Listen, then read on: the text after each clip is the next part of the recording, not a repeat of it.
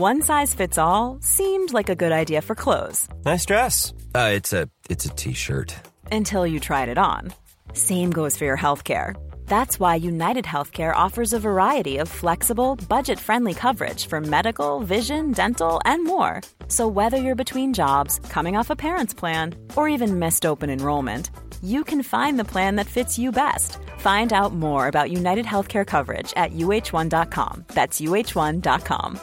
When you're ready to pop the question, the last thing you want to do is second-guess the ring. At BlueNile.com, you can design a one-of-a-kind ring with the ease and convenience of shopping online. Choose your diamond and setting. When you find the one, you'll get it delivered right to your door. Go to BlueNile.com and use promo code LISTEN to get $50 off your purchase of $500 or more. That's code LISTEN at BlueNile.com for $50 off your purchase. BlueNile.com, code LISTEN. Hey, it's Ryan Reynolds, and I'm here with Keith, co-star of my upcoming film, If, only in theaters May 17th. Do you want to tell people the big news? All right, I'll do it. Sign up now and you'll get unlimited for $15 a month and 6 months of Paramount Plus Essential Plan on us. MintMobile.com/switch. Upfront payment of $45 equivalent to $15 per month. Unlimited over 40 gigabytes per month. Face lower speeds. Videos at 480p. Active Mint customers by 531.24 get 6 months of Paramount Plus Essential Plan. Auto renews after 6 months. Offer ends May 31st, 2024. Separate Paramount Plus registration required. Terms and conditions apply if rated PG. I'm your radio show. I'm your radio show.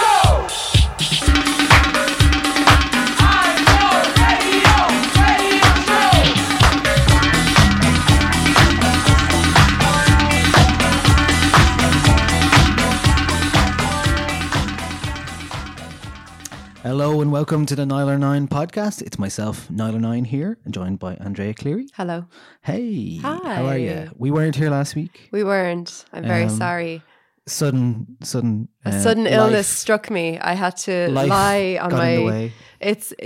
So I have pernicious anemia, which causes fatigue if I don't look after it.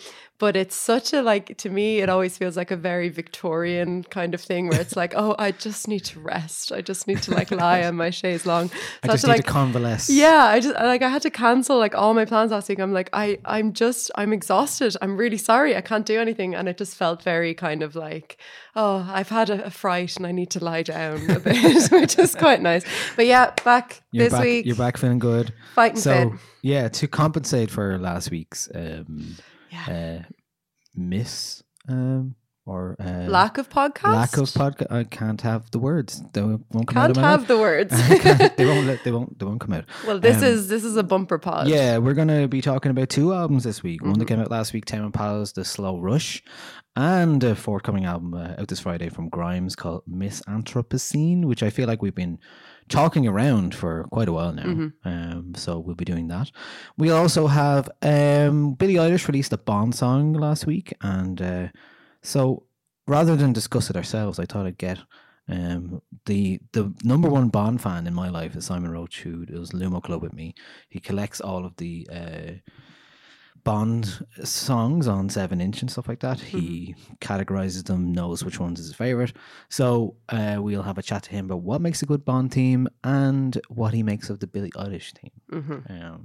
So in the meantime, what else have you been up to? I have been watching The Brits. Oh, how was The Brits? I missed that last night. It was, well, I watched the highlights this morning because the moment I turned it on last night to watch it, Jack Whitehall was making an incest joke to Harry Styles and his sister about keeping it in the family. And I was like, I don't need this right now. And I just switched it off. But yeah, I watched some highlights this morning. There's some good performances, some interesting winners. My reason to be cheerful relates to the Brits. So I'll keep the rest of it for that. What about you? Yeah, good. Last Thursday was one of the other reasons that we couldn't do the podcast because I was in Belfast for Output Music Week, music festival, conference, and one night showcase, which we've been going to for the last 3 years. We co-hosted a showcase with 4 bands: Silverbacks, April, Careerist, and Trick Mist from Dundalk. And it was in the Ulster Sports Club, which is a great venue. Oh. And I got to DJ afterwards, and I'm going to talk about that in a second, in Reasons to be Cheerful. But I also had just a lovely time. I always have a lovely time in Belfast. There was a particularly enlightening talk at it, featuring Peter Oxendale, who's a noted, as he calls it, forensic musicologist. And I am a big fan of his. Yes. So he's been involved in all of the big copyright cases in the last 30 years, possibly. Talking about the likes of Blurred Lines. He was an advisor on the court case for that. When Sam Smith was pitted against Tom Petty, he advised Sam Smith to settle and not go to court, because he actually played some of the audio for that song. Sam Smith, Stay With Me, Tom Petty, I Won't Back Down. And if you put them together in the same key, they just weave over each other perfectly. Too much. When you messaged me to say that you were at that talk, I think because he was a musicologist, I just completely kind of fangirled, and I was like, oh my God, what's his name? I think I know this guy. And then I did. He's incredible. Like, I think anybody who whose work involves the kind of the law around what is and isn't ownership in music is such an interesting.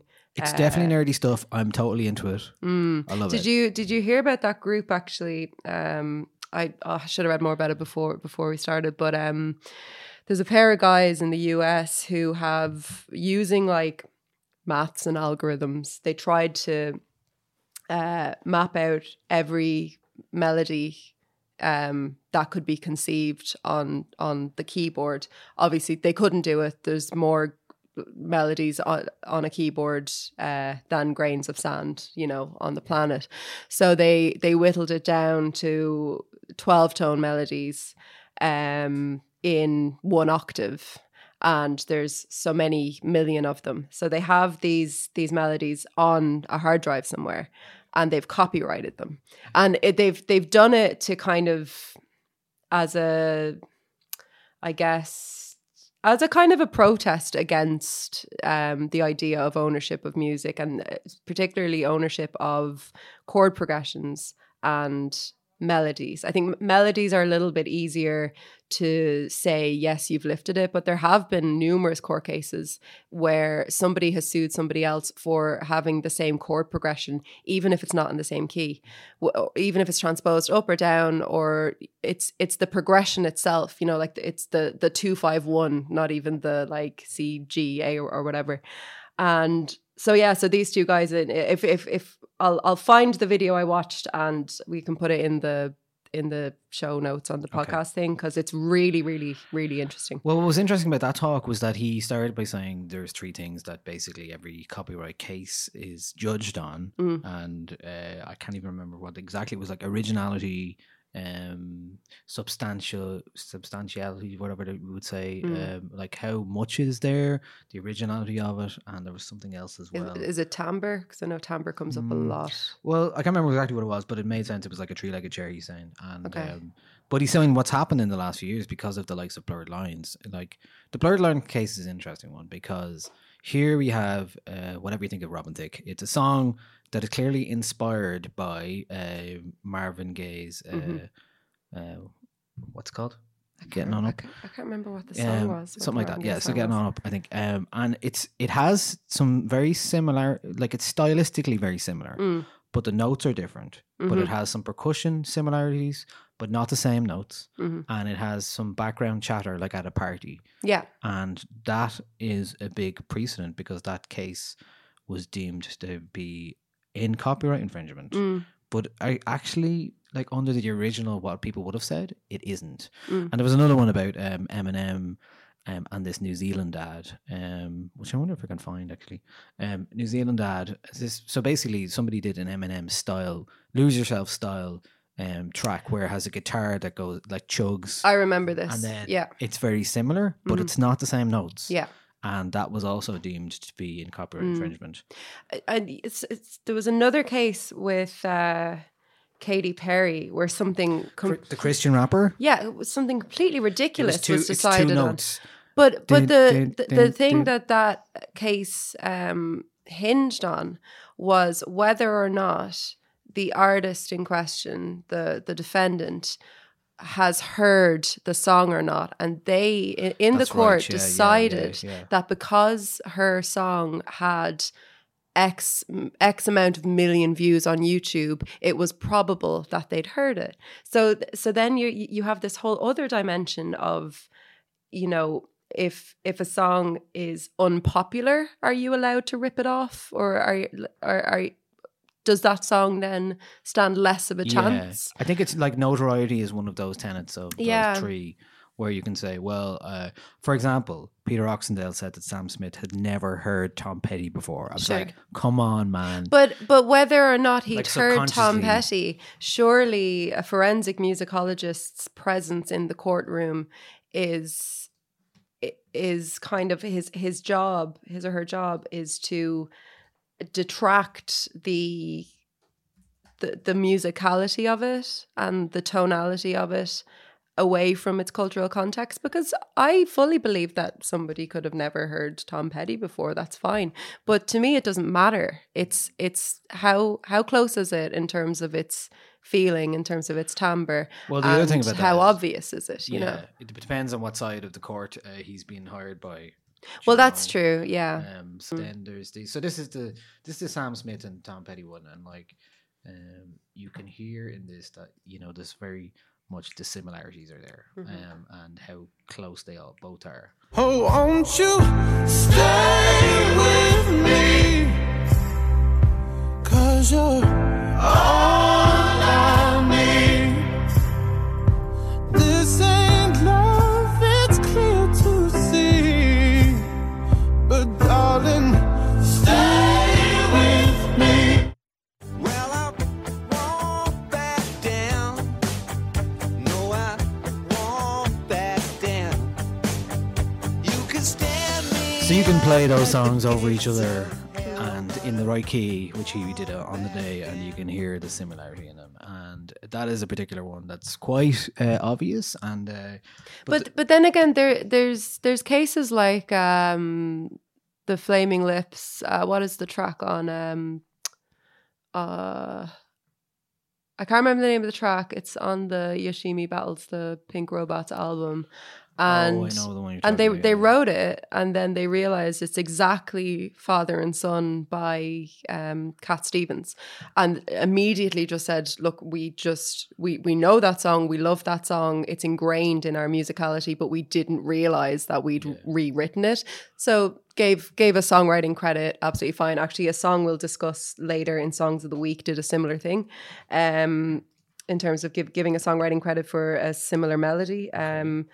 But yeah, it's very strange, because there will come a point where we run out of, like, so the Sam Smith Tom Petty one is a similarity in chord progression, like I was talking about, and there will come a point where, like, we work within like an octave usually. Yeah. There's only so many ways that you can progress 3 or 4 chords without it sounding dissonant or without it sounding bad within a major scale or within a minor scale.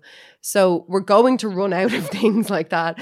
So I think, like, with Blurred Lines set a kind of precipice where these cases are not only massive amounts of money involved in them, but also you can point to that case now and say, well, that's kind of our modern benchmark. Yeah, well, this is which what is he was saying. He interesting. was saying basically all of the tenets of what it was that defined copyright infringement are now out the window because of the precedence of these cases. Yeah.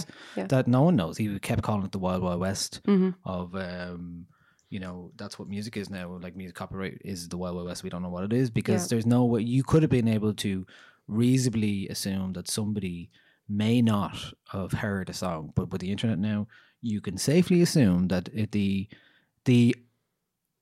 proving that is much harder when you have access to the internet. There's absolutely no way that you can prove or disprove whether or not somebody's heard a song. Like there's no way. And I think in that Katy Perry case, it was absolutely ridiculous for the court to even put forward the number of views on a YouTube video of all things, like on one platform, not even Spotify, like just this one particular platform. You know, it's a really, really complex and interesting topic that it feels like we should have a grasp on it by now, but like you said, like Wild Wild West, like with that Katy Perry one, it's like it was so simple and it's not original enough to be copyright infringement, really. Yeah. Do you know what I mean? Yeah.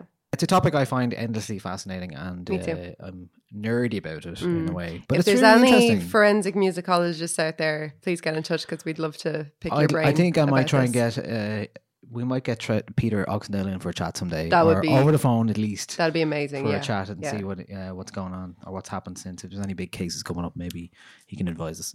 Okay, so what we're going to move on to reasons to be cheerful. It's reasons to be cheerful. We're going to go straight up with the reasons. Okay, Dre, tell me what your first reason to be cheerful is. So do you remember, if you cast your mind back 2 weeks, we had the lovely Dave Hanratty and Norma in the studio, and we were talking about the Super Bowl.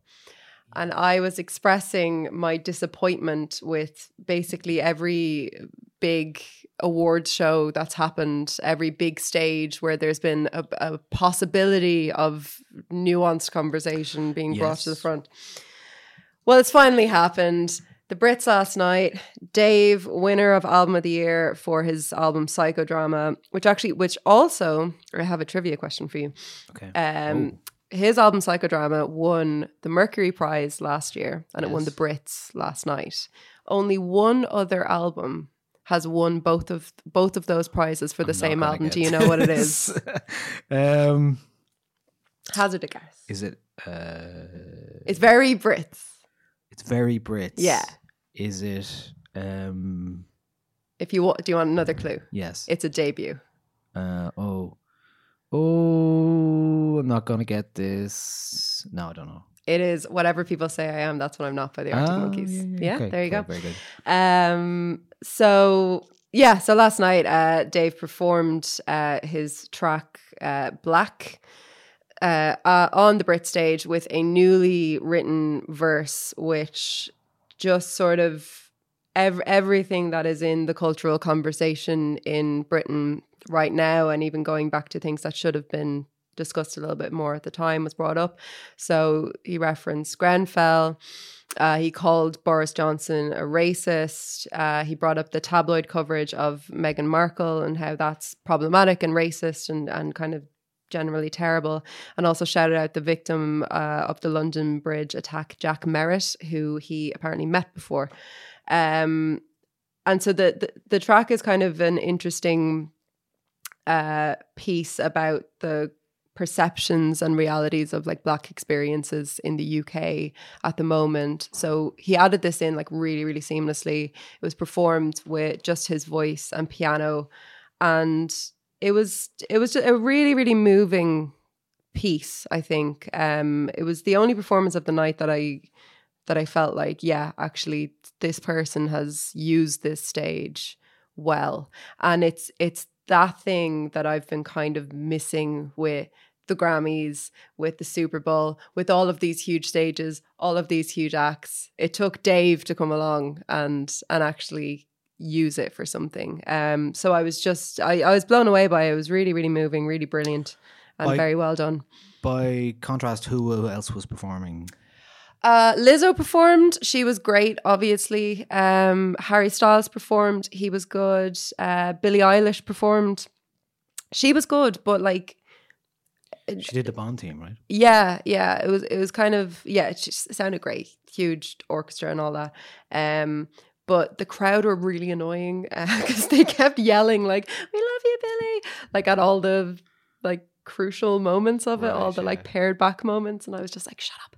I kind of wish she'd done Bury a Friend or a Bad Guy or something, but makes complete sense that she did the Bond theme. Absolutely fine. She was great. Like all the other performances were good.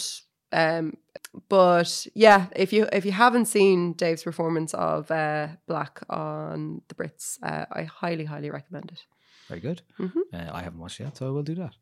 I have my reasons to be cheerful are pretty basic in terms of their things I've learned this week. James Murphy is to play District 8 on Sunday, May 31st. Always a fan of his DJ sets. And does he have support yet? Yeah, Shit Robot, Kellyanne Byrne, and Pat Shortall. So there you go. That'll be a Sunday, Bank Holiday Sunday. In May, is it? June Bank Holiday. June 1st, like kind of, yeah. Cool. That'll be good. That will be good. Enjoy that. And the other one is a song that I played while I was DJing at Output in Belfast. The first track I played, just one of those songs that I can't quite explain why I like it so much, but it sounded really fucking good when I played it. Basically, I played it in this lovely venue for the after party, Ulster Sports Club. I had a great hour. I just had an hour and a half, and it was just great crack, and everyone was up for it. And there was just people dancing on the stage, and I was just like, "This is great. This is where you DJ." Good. So I just had a really good time, and I kicked it off with this track on the night.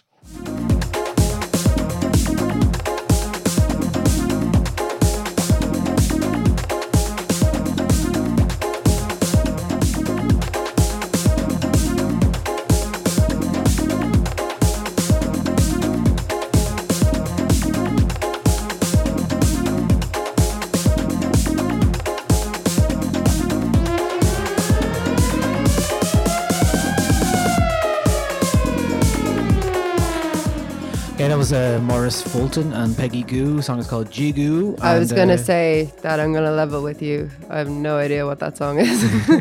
Is that a big song? It only came out last week. Oh, okay. It came out last week, and Lovely. It was one of those ones where you heard it on the Wednesday, played it on the Thursday, and I was like, yes. And it went down well? Yeah, it was great. Excellent. Awesome. I had a really good time with that. So, just enjoying DJing. That's really it. Cool. I'm DJing this Friday night before the gig we're putting on.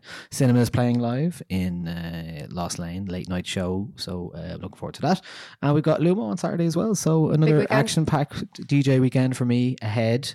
And another thing I really enjoyed, a reason to be cheerful, because we didn't talk about last week because I went the week before, is Donald Dineen's Club Night Backstory, which was on. I had a great time with that. It is really hard to find out when it's on sometimes because you have to be on a mailing list, and it's on a Jigsaw and it's BYO, and so it usually clashes with Lumo, so we don't actually get to go a lot of the time. So it didn't this month. No, it's lovely. It's lovely. It's very similar vibe in lots of ways, except for it's like obviously not in a bar or on a club. Right. Yeah. So there's no bar. So you just bring in cans or whatever. But it was just a really lovely experience. It was a really nice dancing crowd.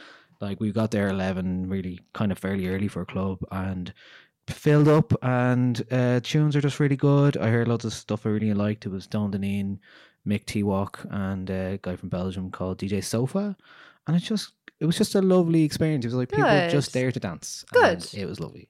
Where are the clubs that start at 8 and end at 11:15 so that I can get my bus home?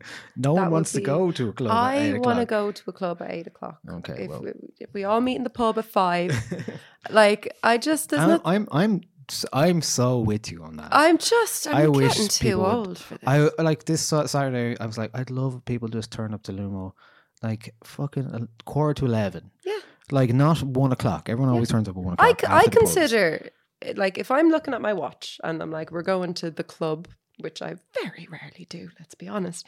But if I'm looking at my watch, I'm like, oh God, it's 11 o'clock. We better get going. We're going to be late for the club. Yeah. Like I never got the whole let's order a taxi at 12:30 thing. Like it just never appealed to me. I'm like, I want to be in bed.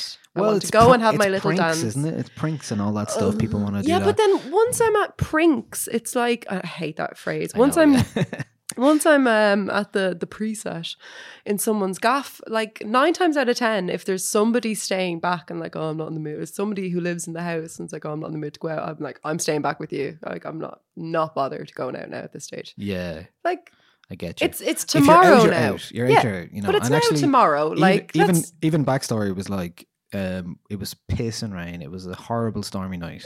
Fuck that. I nearly didn't go. Yeah. I was like, oh, it's all the way across town. Perfectly reasonable. And Simon came over to my house and he was just like, let's just go, and we'll have our drinks there. We're gonna have a can here. We'll just have it there because it was BYO. So I was like, why not? Yeah. So actually, that was a good thing about it. Yeah. Maybe I'll start my own club night. Starts at 7. Everyone's home by 10. Yeah, you should. We 7 play to 11. exclusively Bright Eyes, and yeah, it's exclusively Bright This is Eyes. your sad girls club. Yeah, support by Gadget and the Cloud. It's gonna be great. It would be also remiss of me this week, and that's not a reason to be cheerful at all, but it is in the context of dance music to mention the death of Andrew Weatherall this week. Very sad to hear. But what was nice is to see the outpouring of influence and respect for a producer like that on social media. Seemed like I'd never actually met him myself, been at a few of his DJ sets, but he just seemed to be a real sound man who obviously had loads of production credits and for the likes of Screamadelica, Prime and Scream and Two Lone Swordsmen and remixes and all sorts of stuff, but known primarily as a very good DJ in the last 15 years for sure. But it was just really nice to see on social media everyone, there was loads of selfies and people taking pictures with him. Yeah, I saw that. Like he seemed like a nice guy, and like, you know, a sad loss to music and particularly club culture in Europe. So sorry to hear that. Okay, so we'll move on to songs of the week. Our Big week. First track is your choice, Andrea. It is a song from Hamilton Lighthouser, and it is called Here They Come.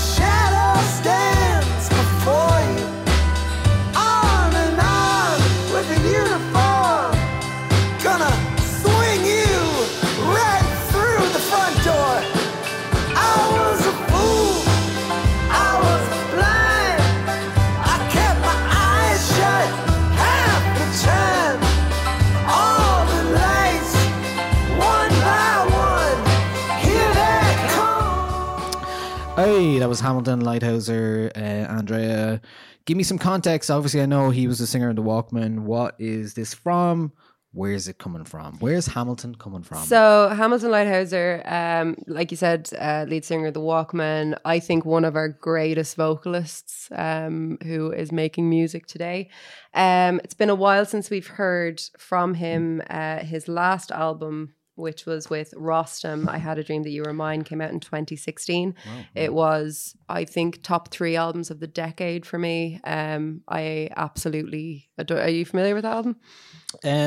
Probably not for me overall, I would say. I adored it. And it came out, I discovered it / it came out around the same time as 22 a Million. So there was a lot going on right then. But anyway, this is off an upcoming LP. We don't have a date for it, but I think it's a really interesting, lovely song. I love the sound of it. I was talking to Harry about it, my BF, and he was saying, I really want Hamilton Lighthouser to make a country album, and I completely agree. I think he's so suited to that.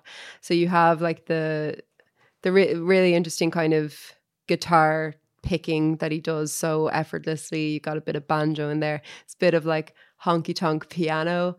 I think the lyrics are great. It's a song about a guy who runs away from all his problems and never faces up to things. And it sort of opens with this character in a movie theater while the lights are coming on after the movie, and he has to then kind of leave the theater and face his life and face the people in his life who he might be hurting or face his problems. But I think the lyrics in it are really cool. Like this, the beginning of it, he paints such a, I'm going to read a little bit of it, but he paints such a picture that like you are sitting there in the theater.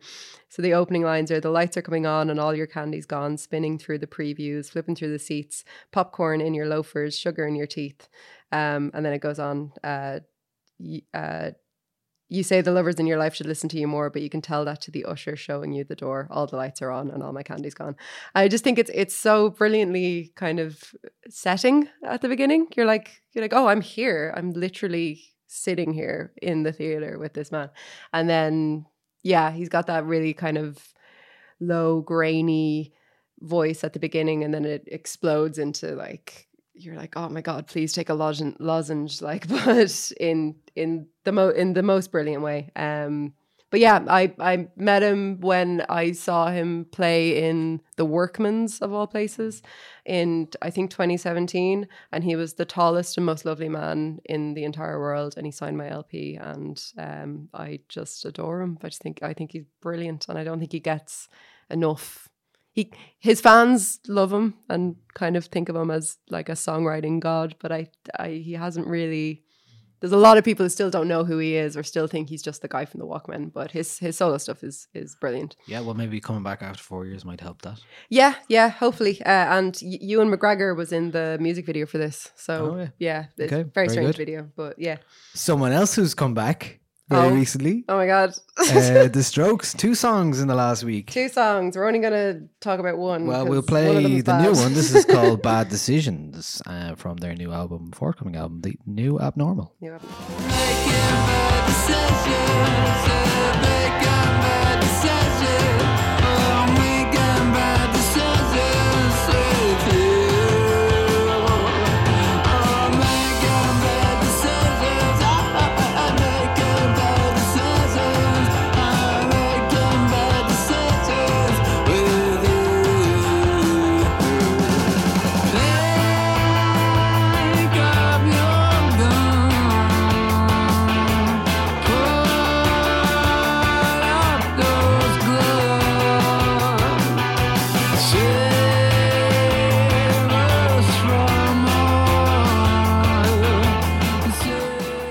So, new music from The Strokes. Yep.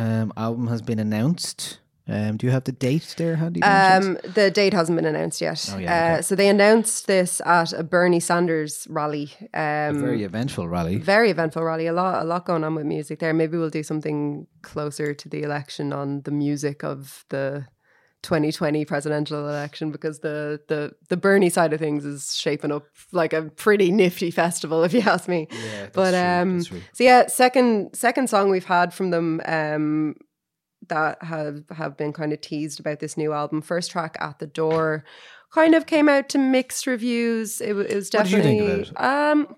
I was sort of okay with it. It reminded me a lot more of Julian Casablancas' work with like The Voids and his solo I liked stuff. it though. I liked it was a bit of a curveball. Yeah. Wasn't exactly what you expect. Where this one is more what you'd expect from Yeah, The Strokes? I guess with At the Door, I was a little bit disappointed because I don't think I want a new Voids Julian Casablancas record. I want a Strokes record.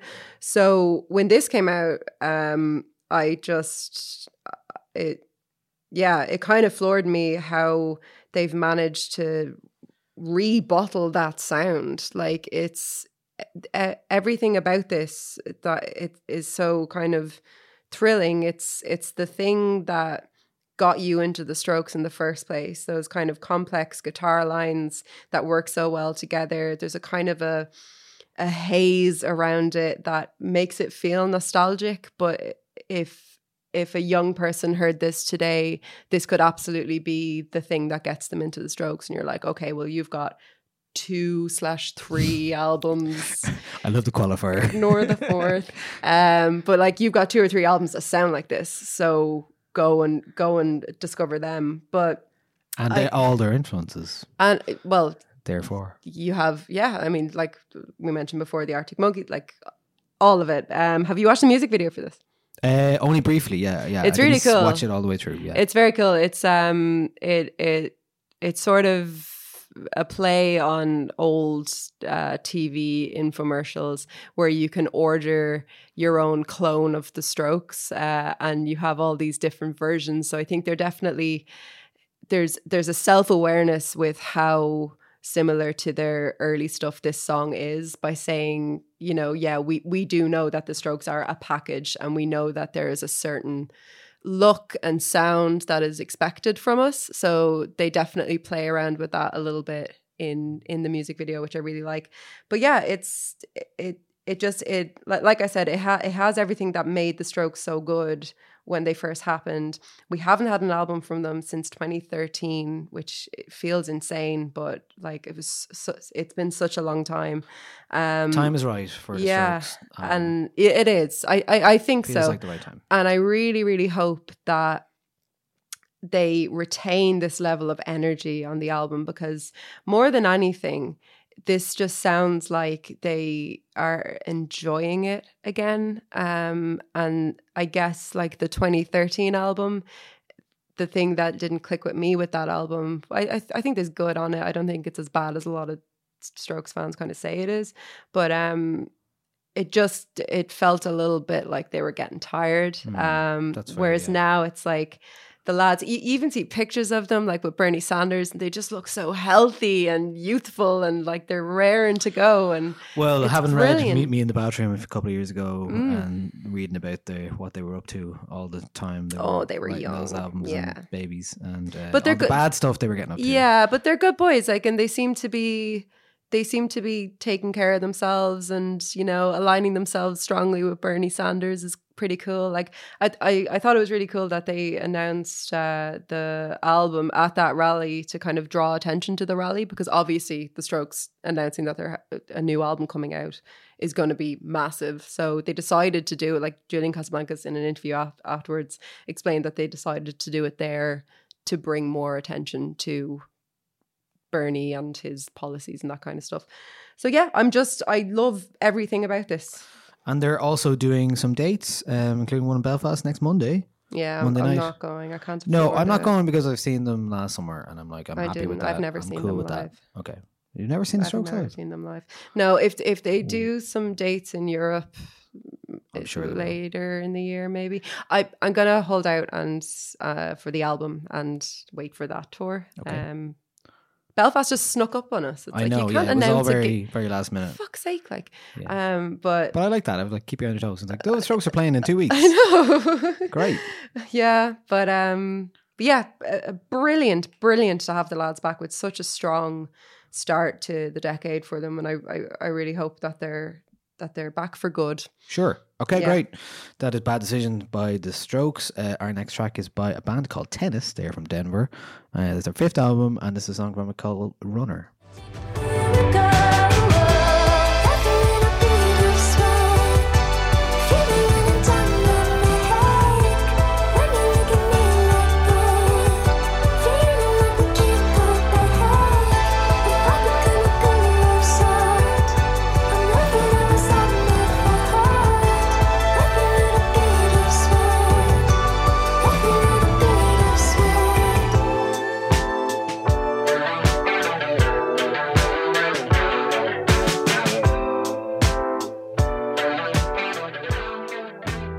As a song from Tennis, a song called Runner from their 5th album, Swimmer. Before I continue, Dre, you had something. Yeah, you sorry, to share. I forgot to say that it just related to our conversation earlier about music, copyright, and ownership of music. Billy Idol is actually credited as one of the songwriters on The Strokes' Bad Decisions because of the melody in the chorus being pretty much the same as Dancing With Myself. Right. So I thought that was really interesting. That is preemptive. Credit. Songwriting credits. Yeah, this is what we're talking about. Yeah. And People I think, are actually afraid of being I sued don't now. like. I imagine they wrote it and then they were like, "Ah, shit, sounds just like it." No, we'll just give them a credit. Yeah. It's fine. Okay. Easily sorted out. But yeah, cool. Interesting tidbit. Very good. So that song was from Tennis. You were saying this feels like the Venn diagram between my taste of music and your taste of music. Yeah, I think so, yeah. I think that's probably fair. I think this is like just a really nice, pleasant song, and I don't think that's how I generally feel about Tennis. I have a soft spot for them. They're not a big marquee band. They played a gig for me in Texas in 2012, I believe, at a Sepa SOS party that I put on, which seems like a long time ago in my life. But it was a long time ago. It was before the last Strokes album. It was before the last Strokes album. So Tennis, they just appear every now and again and release really nice kind of indie pop albums. And this is another example of it for me.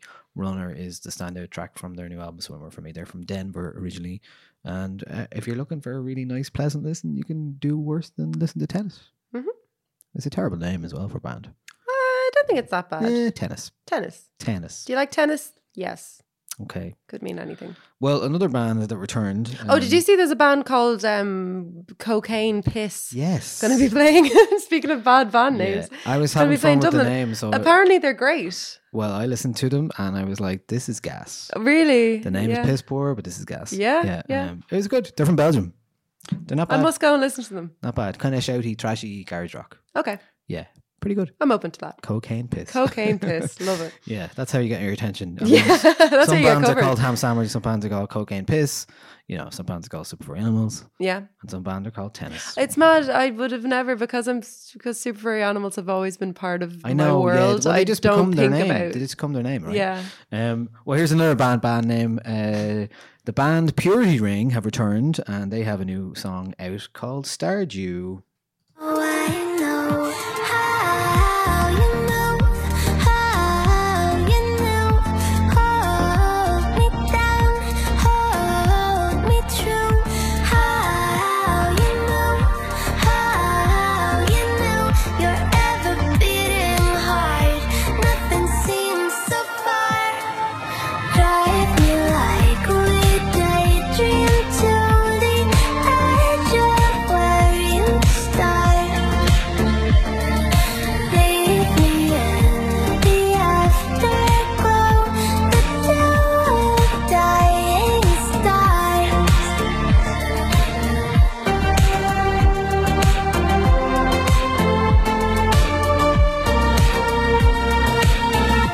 The world turns. Okay, that was Purity Ring. Song is called Stardew. That is from their third album coming out in April on 4AD. It's called Womb. I guess what's interesting about this is that it sounds exactly like everything else they've ever done. Yeah. And nothing has changed in the world of Purity Ring by the sound of it.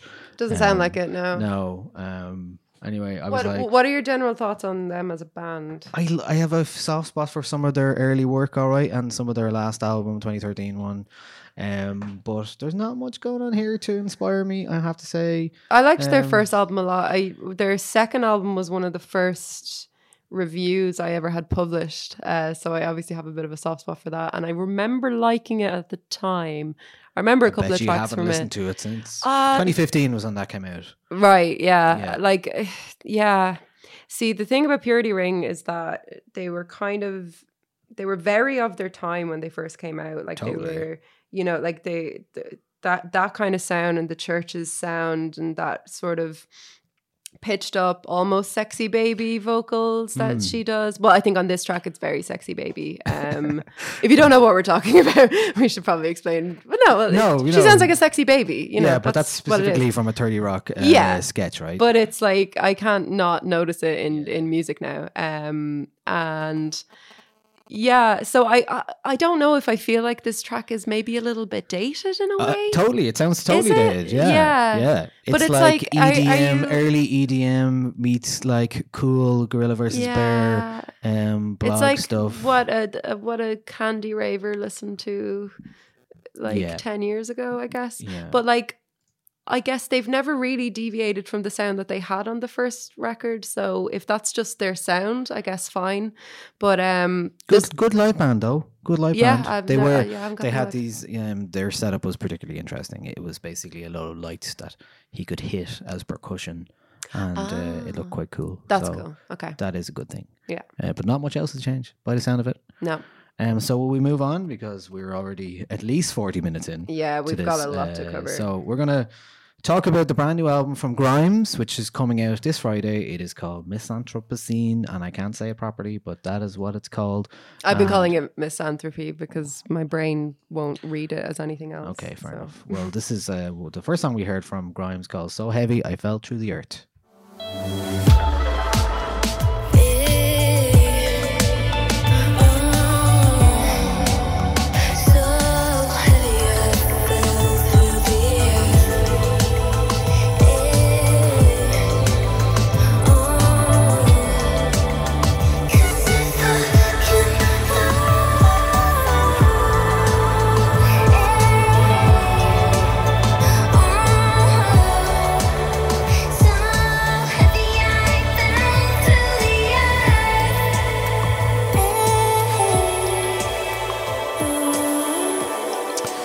That is Grimes the voice of silicon fascist privilege herself, as Zola Jesus called her.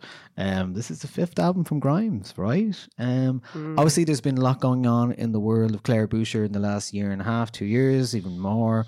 So much so that you forget almost that she made music. Yeah. At points, there's the whole Elon Musk thing. She's going out with him. She's having his baby. And yeah, is that true? Is that happening? Yeah, she's pregnant. Okay. Well, so to bring it back to the music, what we heard about this was that a while ago she was like, it's a concept album about the anthropomorphic goddess of climate change, a psychedelic space-dwelling demon, beauty queen who relishes the end of the world. She's composed of ivory and oil. Each song will be a different embodiment of human extinction as depicted through a pop star demonology. Mm-hmm. Right. Standard, right? Do we get that? We've just had that. We've had this so many times from different artists. It's so derivative. Here of we this go art. again. The goddess of climate change. Another album. goddess of climate change. So I think this album is a very, very interesting listen. It is in many ways an exploration of kind of the worst that humanity has to offer, but it isn't cynical. It's definitely like a dialogue with. And I think this is a sentence you can only really ever say about Grimes, but it's a dialogue with the earth. So she you can only say that about Grimes. It's only Grimes you can say that with, but she plays this villain that I think in a way we've all kind of come to understand her as a villain in a way. Like her fans and the media have kind of labeled her a traitor, a sellout, a political turncoat, in terms of being very socially and politically progressive and then getting into a relationship with a billionaire, which is a very promoting a capitalist kind of idea. So she wraps all of this sort of pain and idea, like political ideas, into this central character doing what is the worst imaginable thing, which is destroying the earth. Like literally, like not only destroying the earth, but defending her decision to do so through music. And so, and I think that as a concept is so fitting, and it's fitting that it's released now, actually, this week or this Friday, within our wider cultural conversation about kindness and about how we treat celebrity and how we treat people who we kind of feel like we have ownership over their lives. Like she has had to just step into a character and play the villain, which I find so interesting. The album kind of feels like you're looking at a 19th century painting of the Four Horsemen or the apocalypse, insofar as you're looking at something gruesome and you're looking at something devastating in the true sense of the word, but it's actual, like, the mode and the method required to produce the thing is in itself kind of in contrast to it. So what I mean by that is, in order to create art that talks about the end of the world, you first have to create art. And that is its own defense, I suppose, against it. And I think that that's where the cynicism kind of stops. There's a lot on this record. There's a lot to be said for this record as something that kind of something that puts forward the idea of art and creativity as a savior. And I think that that's more to do with the act and nuance with which she's created this character, if any of that makes sense. Okay. Did you get any of that? Yeah, I do. I know where you're coming from, because I do feel like the whole dystopian quality of this album is its defining characteristic. But I am finding it quite hard to relate to. Sure. Whether it's like, and I talked about this before about, you can watch a movie you don't quite understand, kind of enjoy it, or you can watch a movie that's kind of stressful, like Uncut Gems, and enjoy it. Where this is quite dark and anxious and filled with dread. And I don't know if this 21st century industrial world-ending AI pop aesthetic is something I'm here for. Okay. It's just not really, as an album altogether, it feels quite disjointed to me. I'm not really sure how I'm spinning this one. It's kind of Sure. hasn't quite landed with Well, me. I think there's in terms of in terms of its topic, it's obviously very, very heavy and very dark and kind of wrapped up in a lot of theatrics and nearly like cosplaying, I suppose. But I think there's something to be said for the fact that these conversations in music are, I think, vital in terms of discussing climate change, the internet, AI. Like if we're going to take progress in art and particularly like how we use art and technology together seriously, then we do need to kind of think about these things. And I think that she does that really well. She doesn't always do it in the most pretty way, but I don't think art should always be pretty. And I don't think that she's set out to do that. But I think that there's definitely something to be said for the fact that our female pop stars are the ones having these conversations. Like you think of Billie Eilish, you think of Lana Del Rey, and you think of Grimes. They're all tackling the like there's no other pop star, there's no other pop stars, male pop stars, that are doing it with such nuance. And I think that that's probably part of the kind of darkness that we have in our kind of pop women these days. But also it's probably because these women tend to be burdened with a lot more criticism of their behavior and their authenticity.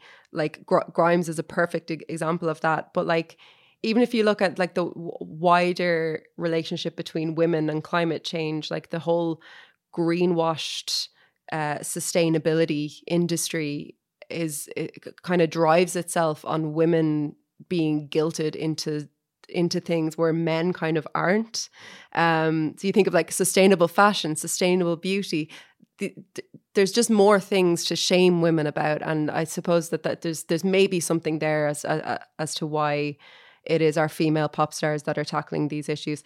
And let's be honest, we've a bit of a drought when it comes to like decent male pop stars. We have had for half a decade now at this stage, but like there's no male pop star that I'm interested in. Like there's no, I can't think of one. But I do. Maddie Healy? Are you interested in Maddie Healy? Yeah, but that's kind of, I'd consider him a little bit left of pop. Okay. Like he's definitely doing interesting stuff when it comes to talking about these issues. Like, but I don't know if it's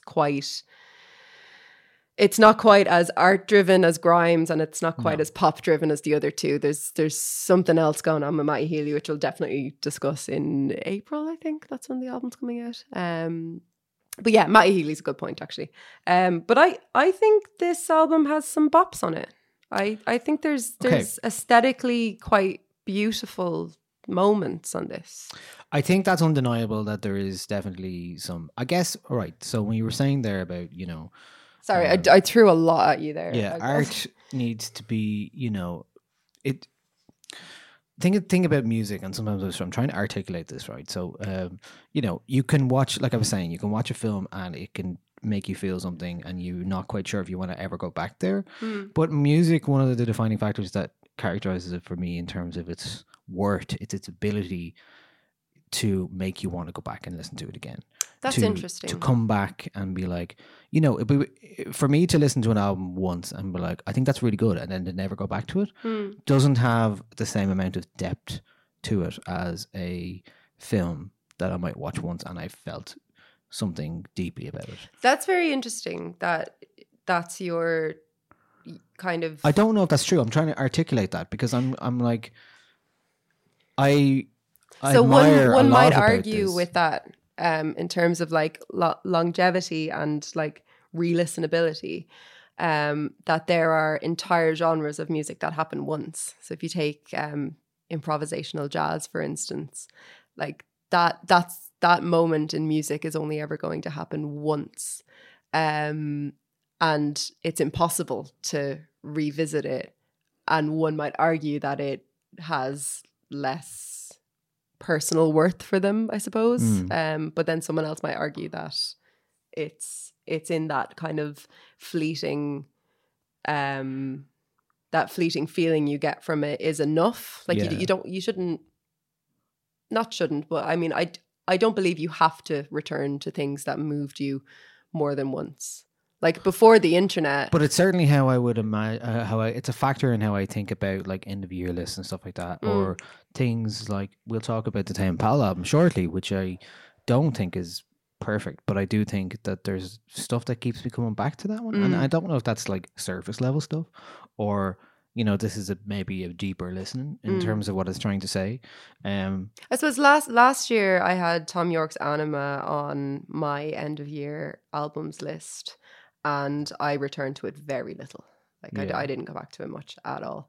And I feel like maybe this album might be the same, but I maintain that there's some bops on it. I think that 4 a.m. is an absolute banger. And it sort of, it joins that feeling of anxiety. It does sound a bit like how Uncut Gems makes you feel. There's a lot of anxiety on this album. There's a lot of anxiety. But it's like the blown out kind of drums, and but I think it's a lot of big moments, big bass. There's like 4am actually has drum and bass in it. It does, yeah. It's a straight up drum and bass track that sort of, for me, like when I was listening to it, I was like, oh, this is the anxiety I feel when I'm in a club. Like this is why this sounds like me having a panic attack in a club, but in a really, really jammy way that I really liked. I also think Delete Forever was a very surprising track. Absolutely. To me, I was not expecting when that. When those opening guitar chords happen, I was like, nope, absolutely not. I am not about this. But then it really turns itself around into quite a sweet song. And I think that's mostly due to the kind of foregrounding of her vocals in it. Her vocals sound really great across this record, but I think probably best on Delete Forever. I think the production is quite strong on this album, but I'm not sure about the songwriting overall. Okay. I'm not sure if there's, she's saying some interesting stuff. If you look at some of the lyrics here, there's quite a theme going on. This is the sound of the end of the world. She sings them before the fever. We party when the sun goes low. Imminent annihilation is so dope. And my name is Dark. I shot myself yesterday. Got to heaven anyway. Think I might regret it now. Tied my feet to rocks and drowned. That's on You'll Miss Me When I'm Not Around. That's my favorite track on the record, and that's one of my favorite lyrics from the record. I love that. Delete Forever, in terms of its human, there's a lot of humanity to that song. About opioid addiction, and that is interesting to me because there's a lot of sheen on this where you're like, it's all about the atmosphere and what her voice and what it creates, but it's almost like it's really hard to see the humanity in it sometimes, I find. I think the humanity is kind of abstracted through the characterization of the voices we hear on the album. And I think that it's an interesting and vital turn for Grimes as an artist who did not want to be a pop star.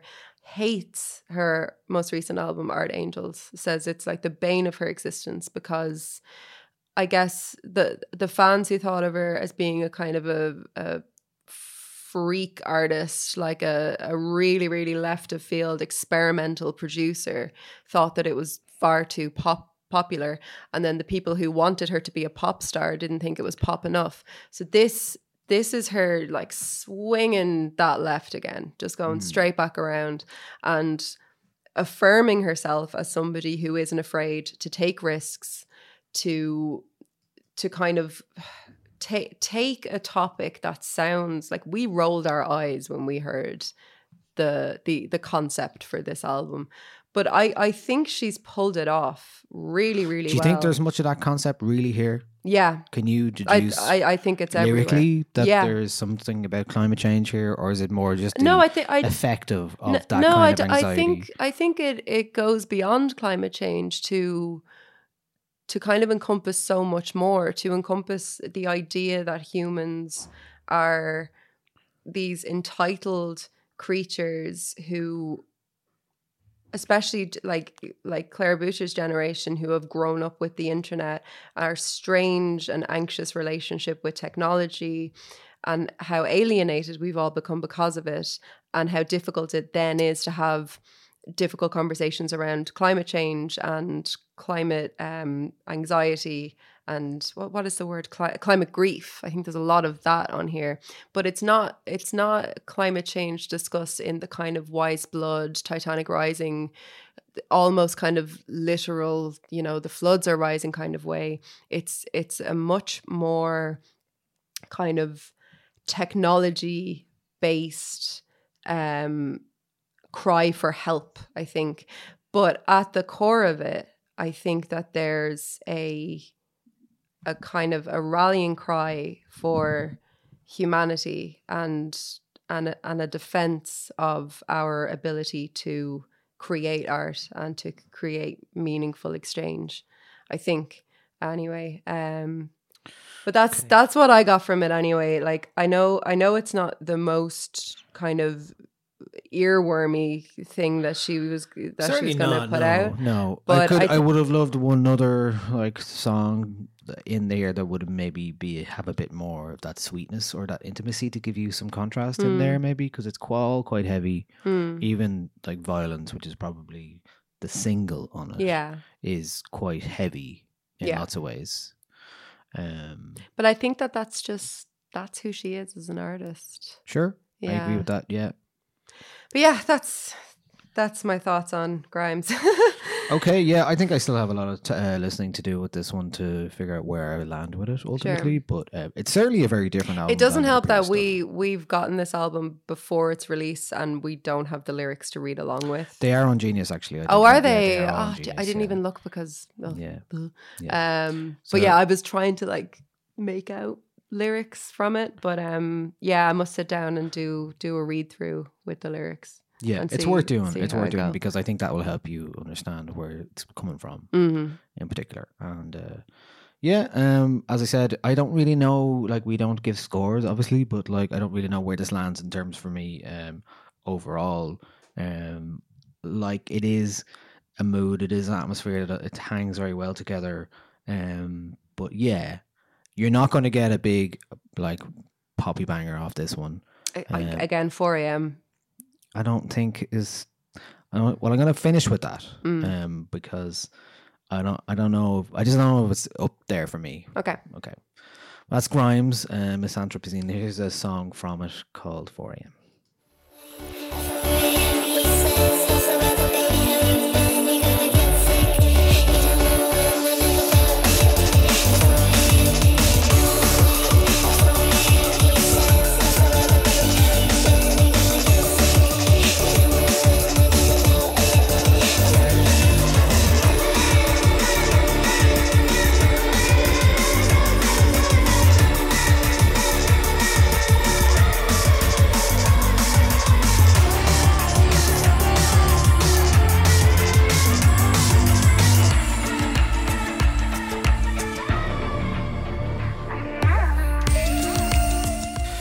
Okay, that was Grimes at 4 a.m.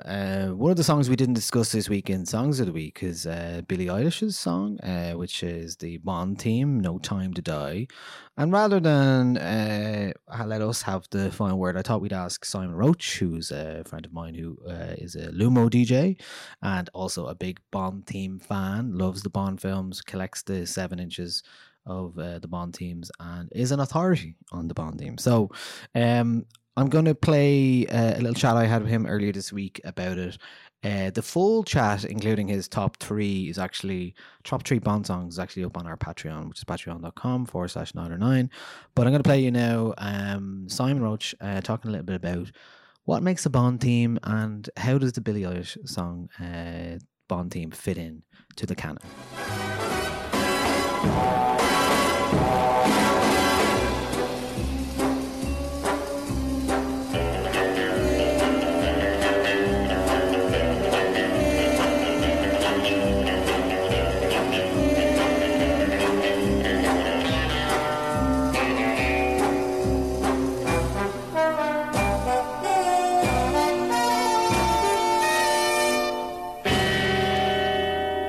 So Simon Roach is a huge Bond fan, and I thought it'd be no one better to ask about the new Bond theme and the context of how a Bond team is, how the sausage gets made in a Bond team. So, what makes a good Bond team?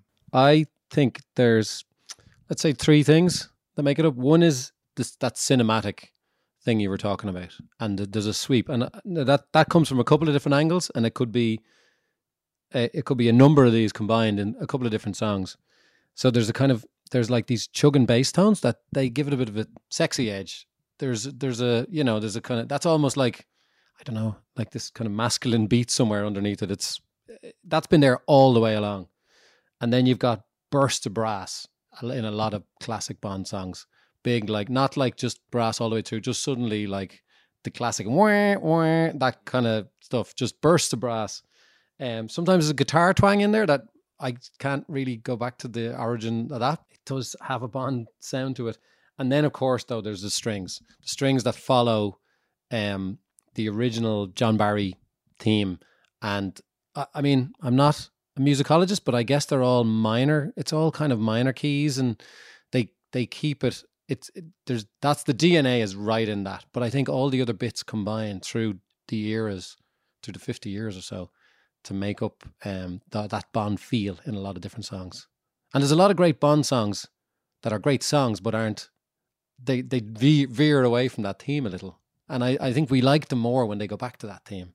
Yeah, because they follow like formula or tropes, whatever you want to call it, like in the positive or negative. That is, you kind of know what you're getting with a Bond theme. Yeah, and but you also want to be a little bit surprised, but not that surprised. Yeah, you know, there's always that. You want surprise me, but not too much. Yeah, give me some personality here, and let me feel I'm in that universe.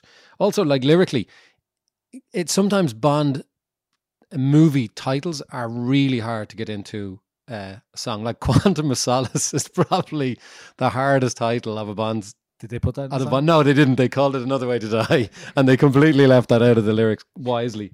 But you have like you have like clever ones where like Nobody Does It Better is from The Spy Who Loves Me, and the way Carly Simon works the phrase "The Spy Who Loved Me" is keeping all my secrets safe tonight in. That was genius. Love that. So I think that's again like a sign of a great Bond song where you can take the title and you can, sometimes it's easier, like Skyfall. Great. That also worked a treat. But like sometimes you have to be clever about that, and it worked really well. It has to feel like the artist wouldn't have this on their album. I feel that's a real important thing, that when you hear a track that you're like, there's no way that sits in the middle of an artist's album. So I think they're very important as well. Fool me twice, higher death or paradise. Now you never see me cry. There's just no time today.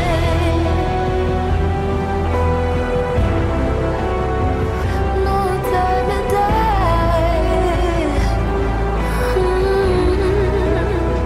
No time today.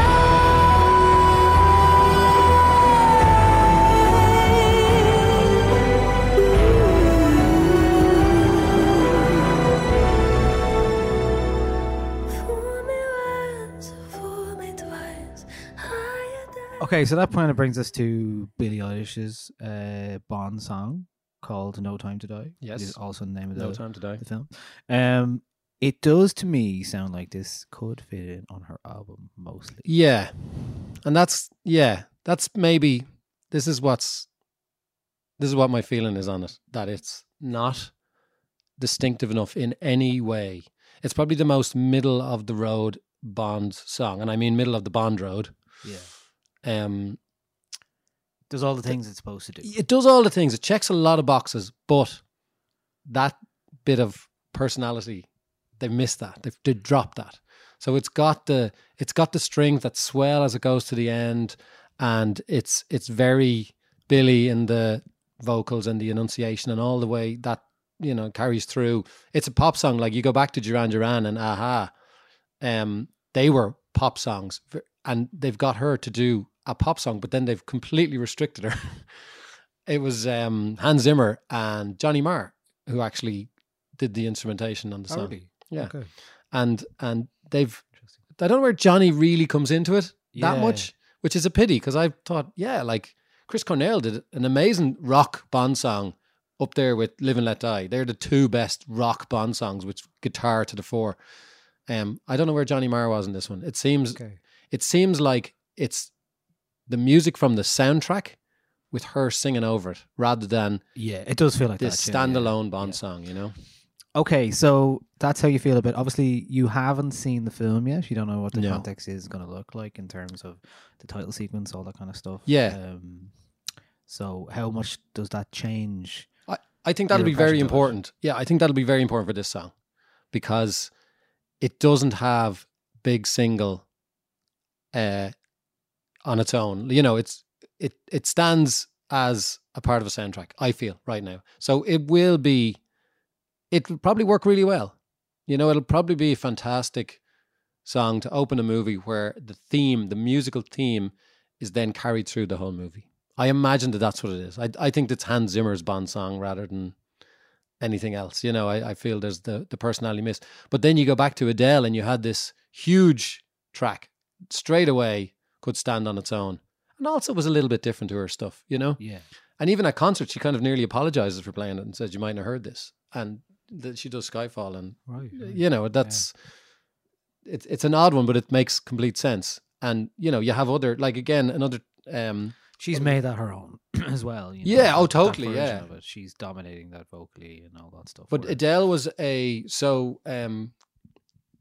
Adele's songs were the start of, it was the second Daniel Craig movie and we're on the fourth now.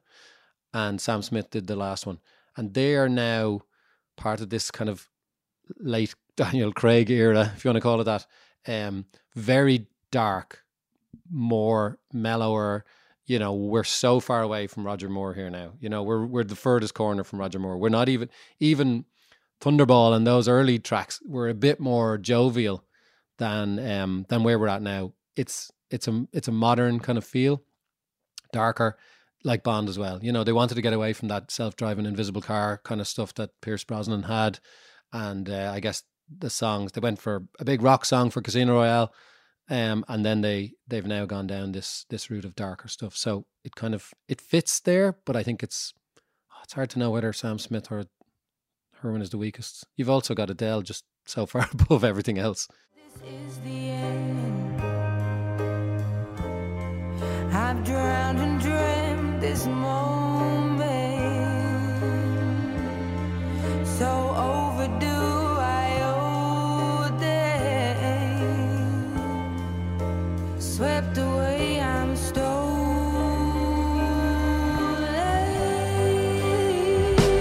Let the sky fall when it crumbles. We will stand tall, face it all together.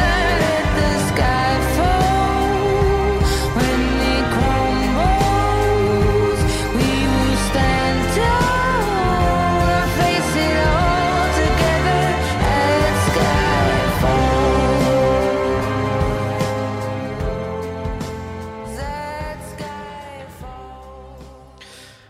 Thank you, Simon Roach, for your words and thoughts on James Bond theme and Billie Eilish's one in particular. Like I said, if you want to go to patreon.com/909, you can get some bonus content on it where Simon is talking about his top 3. We play that.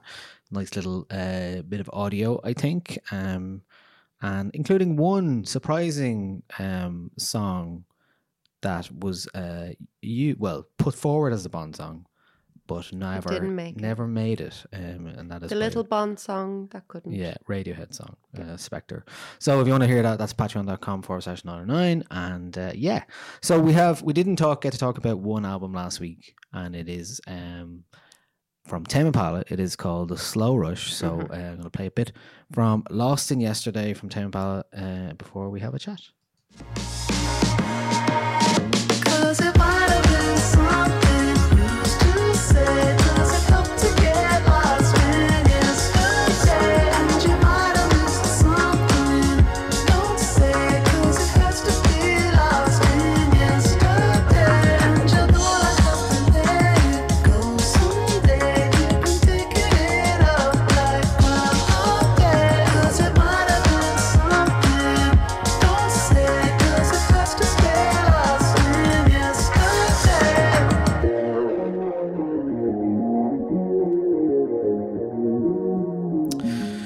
That is Lost in Yesterday from Tame Impala's album The Slow Rush. So obviously Tame Impala is Kevin Parker. He'd been talking about releasing this album, his fourth album, around the time of Coachella last year when he released a few singles. It didn't work out that way. He wasn't finished. So he went back to the drawing board and finished it off. So it is now out. I want to say I was a huge fan of Currents, his last album. It was my breakthrough Tame Impala album, really. It was the one that really got me. I think it was for a lot of people. Yeah. And on this one, there's more disco and hip hop and synth based stuff, very much still on the very psychedelic edge of things. Lyrically, it's thematically focused on the passage of time and how humans react to it. Its lead singles in advance didn't inspire much hope, to be honest. In me, I was like, I don't know if this is going to work. That was one of the lead singles. Yeah, that was the standout one for me. Yeah, and there was me too. also Borderline. But see, the thing about Borderline on this album is he's actually changed a lot of production on that song and has beefed it up and made the bass better and the synths and stuff like that. So it's a more satisfying song now. Apparently, he played the album at a listening party somewhere and decided after hearing it in that context that there was more work to be done. Right. So, yeah. Okay. Imagine realizing it in the room full of your fans and like, I'm Yeah. actually going to change it. Sorry. Yeah. Well, see, this is a guy who records, produces, does everything himself. And when you're in that insular process, and yeah, it depends. I don't know exactly who he has. He did in an interview with Diane Lowe last week mention that his label guy, who he bounced his ideas off, but like he is a solo musician, operating as a band and in full, and he is clearly very talented in how he's able to construct his music. So much so that he had a song where somebody thought he got accused of copyright infringement. Here we go again. Oh my Copyright infringement. goodness. Turns out Theme of the week. Yes, it wasn't copyright infringement. It was actually he had done such a good version of, or something so close to an original sample in terms of how he produced it and all that kind of stuff, that people just thought it was a sample, which it wasn't. Yeah. So for this, I was like, I like Borderline. I was, but I didn't like it that much. I liked Lost in Yesterday. Patience was one of the lead singles that he released last year, which was very poor, actually. And this is not making on the album, which is good because it's very bland. So Patience was like the worst of what the album could have been. And to me, stuff like Lost in Yesterday is kind of some of the best stuff. I'm conflicted about this one myself. I'm finding a lot to enjoy on this, but I'm also feeling it lacking very heavily. Yeah. So again, we're coming back to What do you think it's lacking in? Because I'm trying to put my finger on it. Lyrically, I think it's pretty lame. It doesn't inspire much in terms of wanting to sing along to it or anything like that. It does kind of all fold into itself. The songs don't have much of an identity. They all kind of, you're like, which one is that again? Which one is that again? I'm getting a lot of that, and I've listened to this for like 3 weeks straight now, and I'm still kind of going, which one is that again? There's a song on it called Posthumous Forgiveness, a song about his dad who passed away, and there's elements of that I really enjoy, but at the same time I'm like, I don't know if I'm really getting much from the lyrics here either. Same with there's another song, It Might Be Time. Like there's things I love about the production. There's big crashing drums and the sirens and stuff like that in it.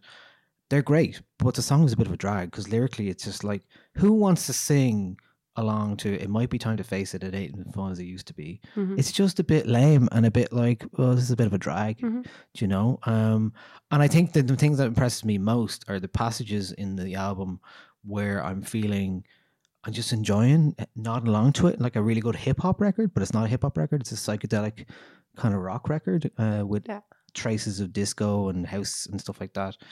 You know, like Breathe Deeper is a song I find myself going back to a lot this week. And it makes sense to me because it has a lot of the DNA that I really like. Like it's like a funky hip hop kind of jam, and then it also has house piano chords. But again, it's flimsy in its lyrics, and what I love, like the sonic passages that close the record, that track, there's a minute passage that kind of fades out, and there's a Chemical Brothers kind of acid squelch that goes on, what I really like.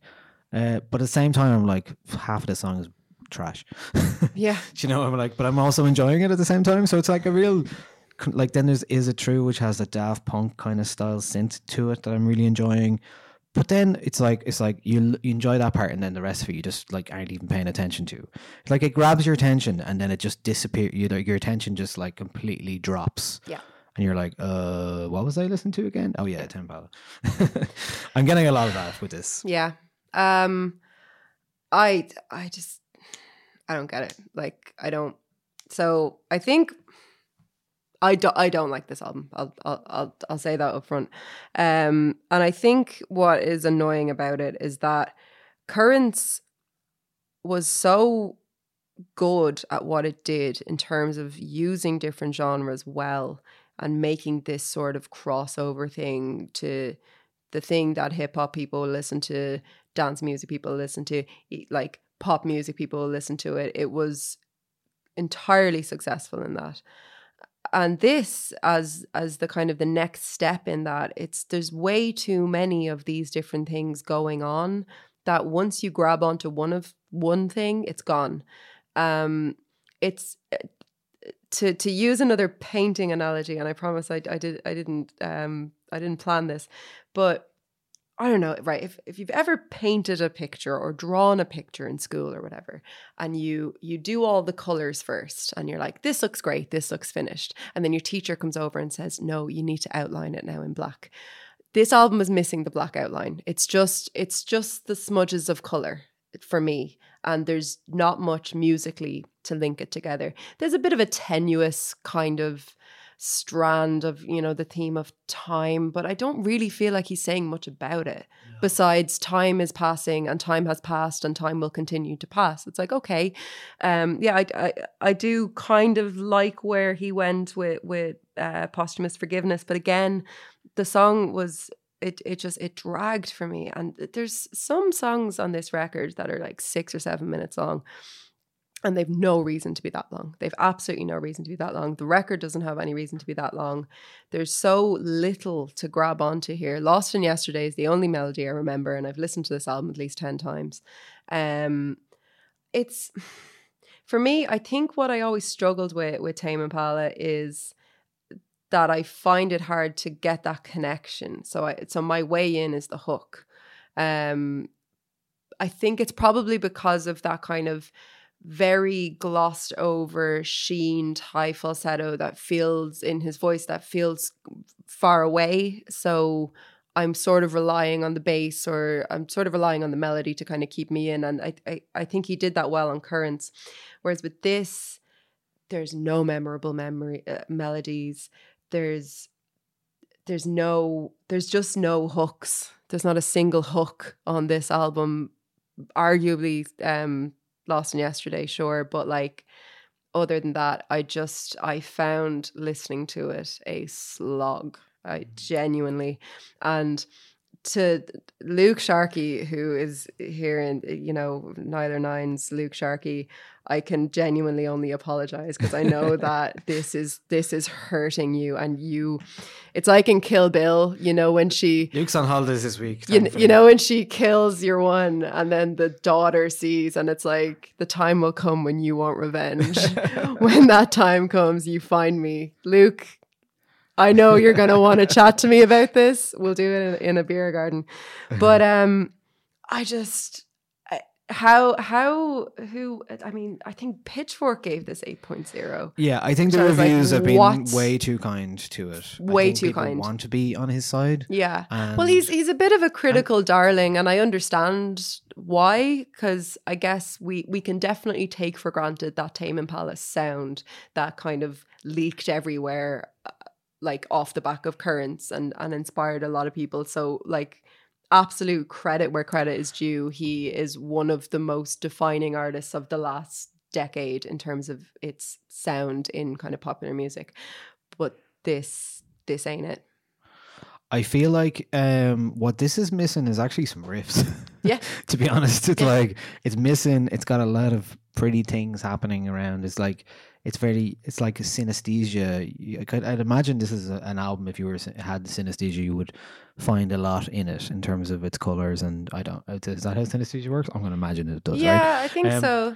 But at the same time, I'm just like, But like I said, you can have splotches of color on a thing. That's fine. But it's not forming much. It needs to form something. It Yeah. needs to form a shape, and this just doesn't. yeah, I'm Ted. The more I listen to it, the more I'm like, while I'm enjoying those passages and enjoying those parts, I know it's not great either. you The know? lyrics as well. I think you touched on the lyrics being a little bit lame. I read the lyrics all the way through earlier today. They and I was like, they feel like a first draft to me, and even some of his delivery, like the opening track, One More Year. One More Year.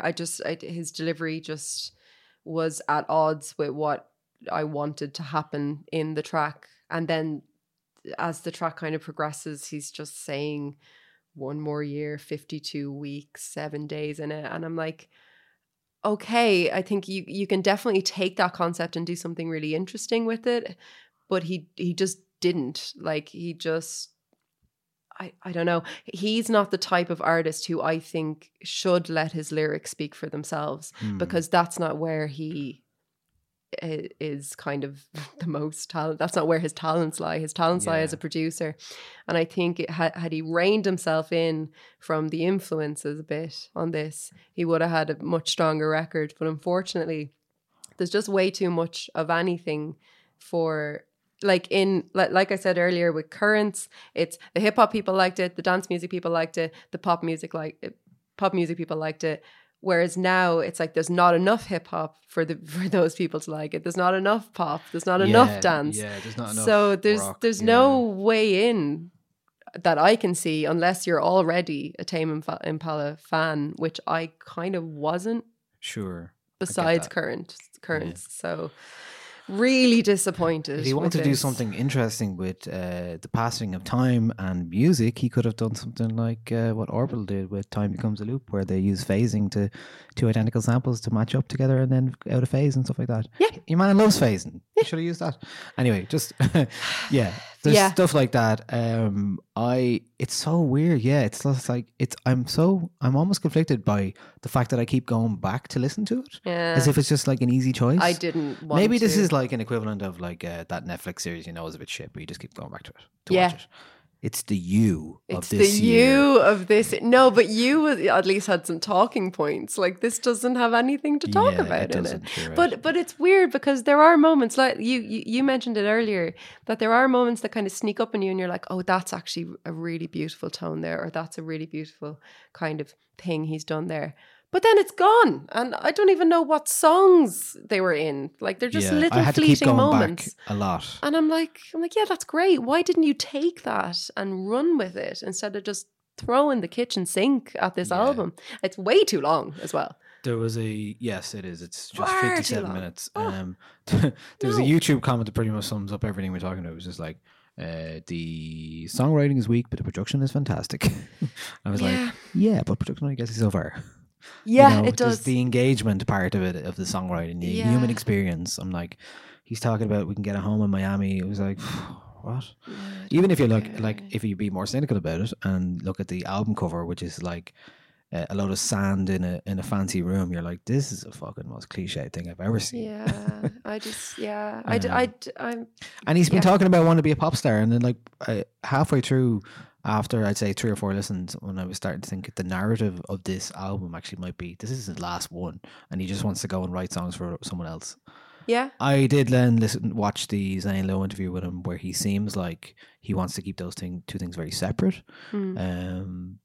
But I don't think we'll see another Tame Impala album now for another long time. the fact that it took him so long to finish it, and he had to go back to it, and he wasn't sure, and there just But feels a lot in I that. wonder what that first draft was like. I wonder if it was a bit of a Kanye West situation where the more you do to something, the worse it gets. Like, you think of some of the early cuts off Jesus is King that were unbelievable, like amazing hooks, and they just weren't on the album. Like, I wonder if we could hear what he had before, if we could hear what those people listened to at that listening party, would it be a little bit more successful? I don't know.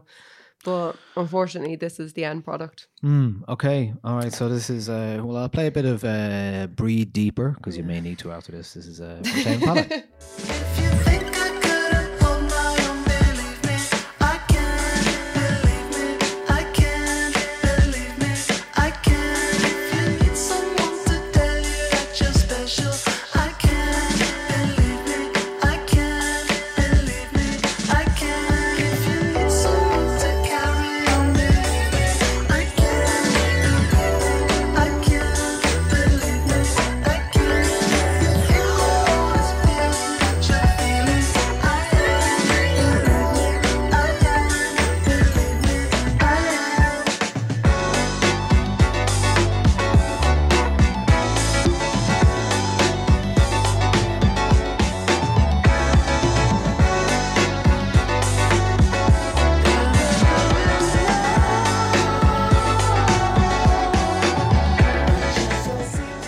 While we were listening to that track there, Dre just said you could put this on in the background of an office. So that's about the height of it from the Tame Impala, the Slow Rush record. or a lift. Maybe I'll have to ask Luke Sharkey if he wants a counterpoint in an essay format or a monologue next week. No.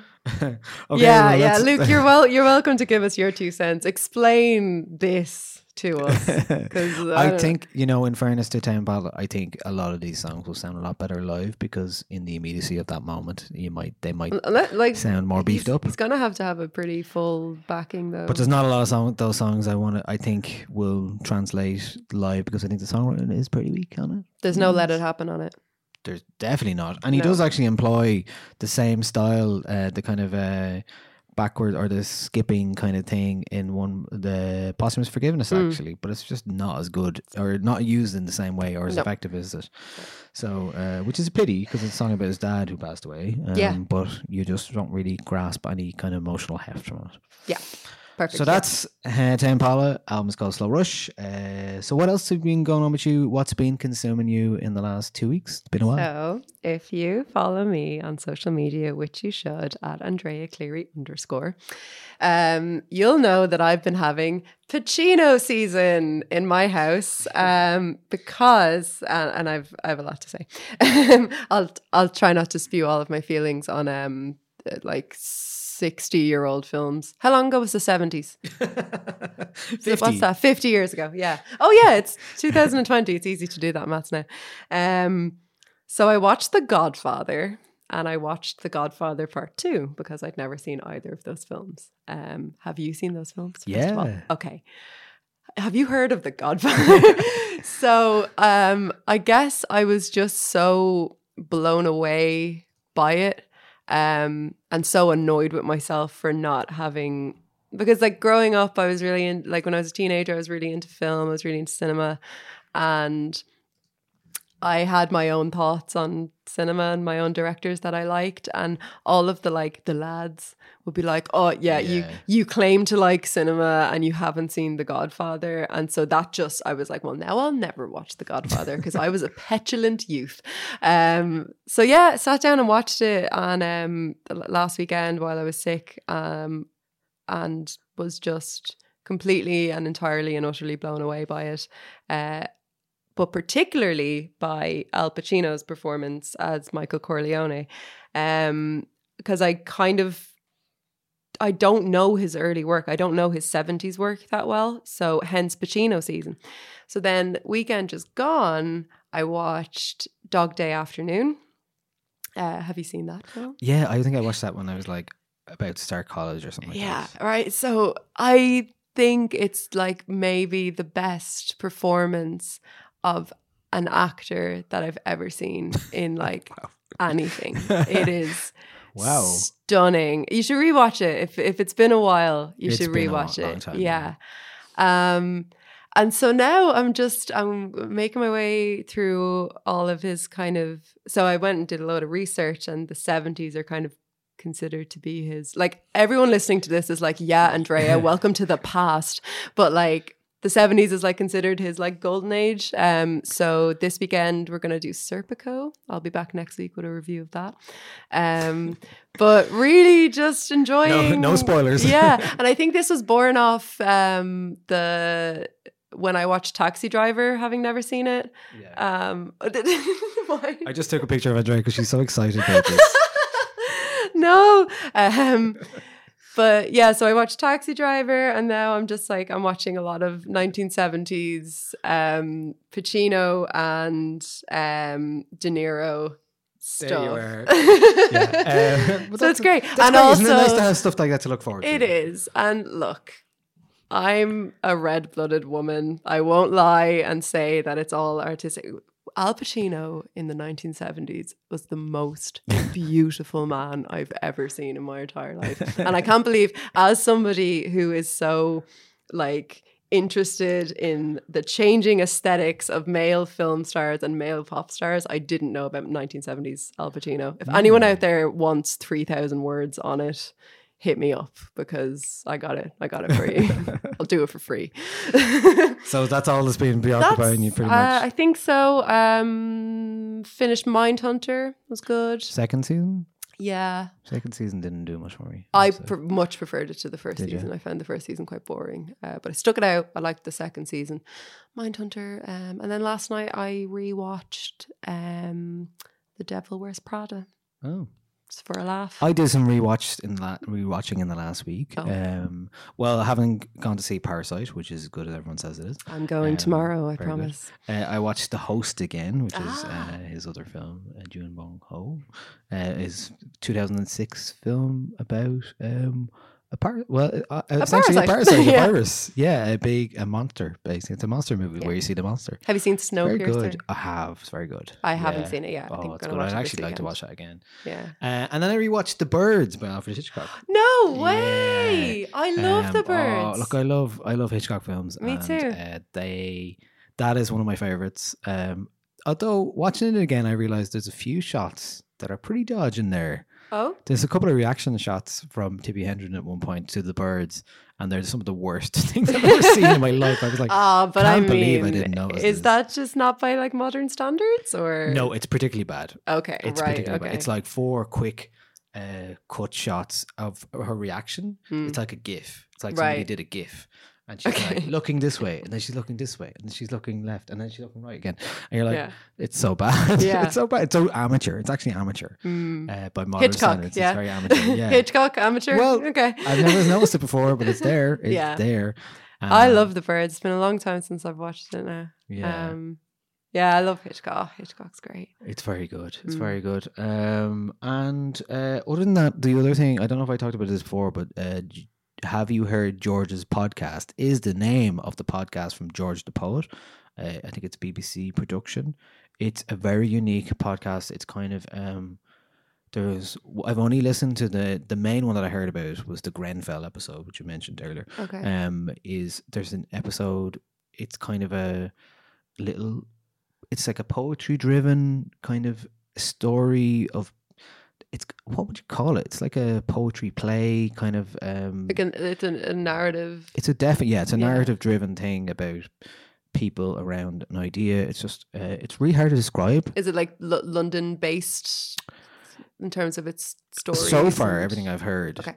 But it's like people who it's around Grenfell, but not really about that either. It's like about people growing up in London, and George, the poet, is in it as himself, but he's also the narrator and all this kind of stuff. And then there's like characters who speak in verse, and That it's sounds really really cool. interesting, Really like really that, interesting, yeah. and it's very touching. The Grenfell one, my God, it's very emotional. And that's called Have You Heard Have You George's Heard Podcast? George's Podcast. I love think. that. Yeah. You can know someone can only do that once. Yeah. That's- Not the best name in the world. I like that name, but no one else can Should do have it just been now. called George the Podcast instead of like. Have you heard George's podcast? No, I like it because you're not going to. He's called George the it. Poet. Like, have you heard? But when you say it to people, you're like, what? Yeah. And anything else? No, not really. That's probably a lot of what I've been doing in the last while. Rewatching old movies. Rewatched Teen Wolf last night. I love Teen Wolf.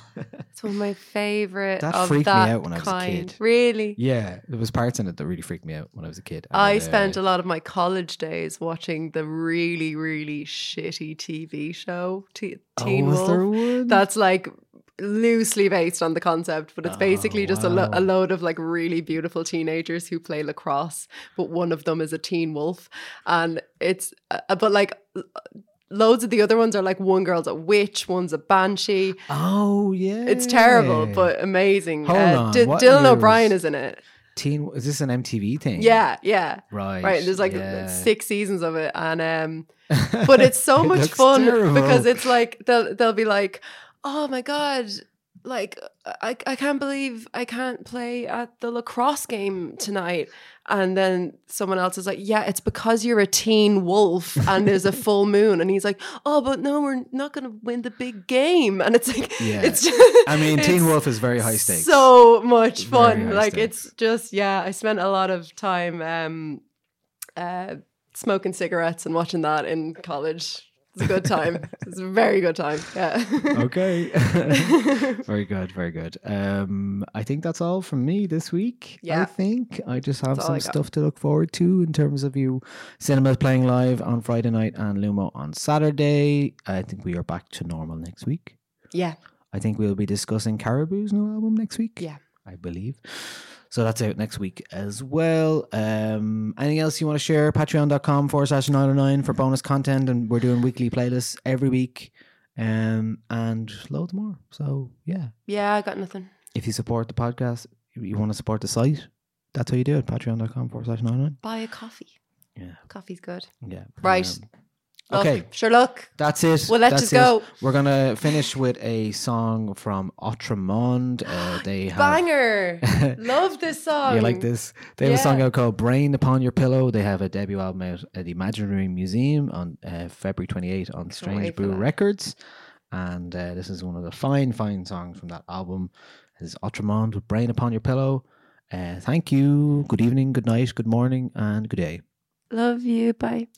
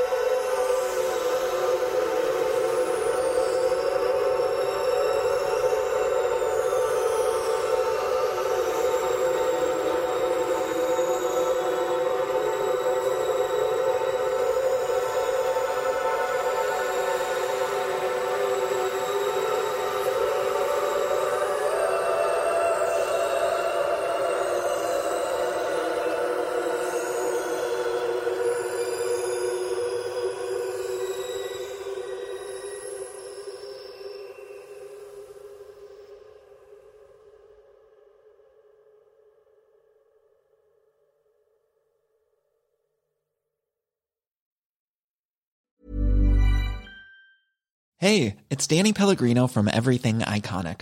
Ready to upgrade your style game without blowing your budget? Check out Quince. They've got all the good stuff, shirts and polos, activewear, and fine leather goods, all at 50 to 80% less than other high-end brands. And the best part? They're all about safe, ethical, and responsible manufacturing. Get that luxury vibe without the luxury price tag. Hit up quince.com/upgrade for free shipping and 365-day returns on your next order. That's quince.com/upgrade.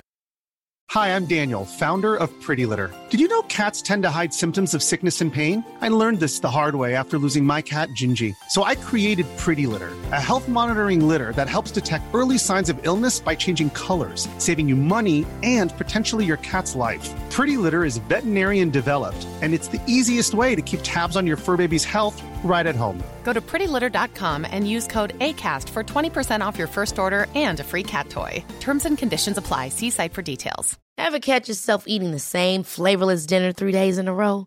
Dreaming of something better? Well, HelloFresh is your guilt-free dream come true, baby. It's me, Keke Palmer. Let's wake up those taste buds with hot, juicy pecan-crusted chicken or garlic butter shrimp scampi. Hello Fresh. Stop dreaming of all the delicious possibilities and dig in at HelloFresh.com. Let's get this dinner party started.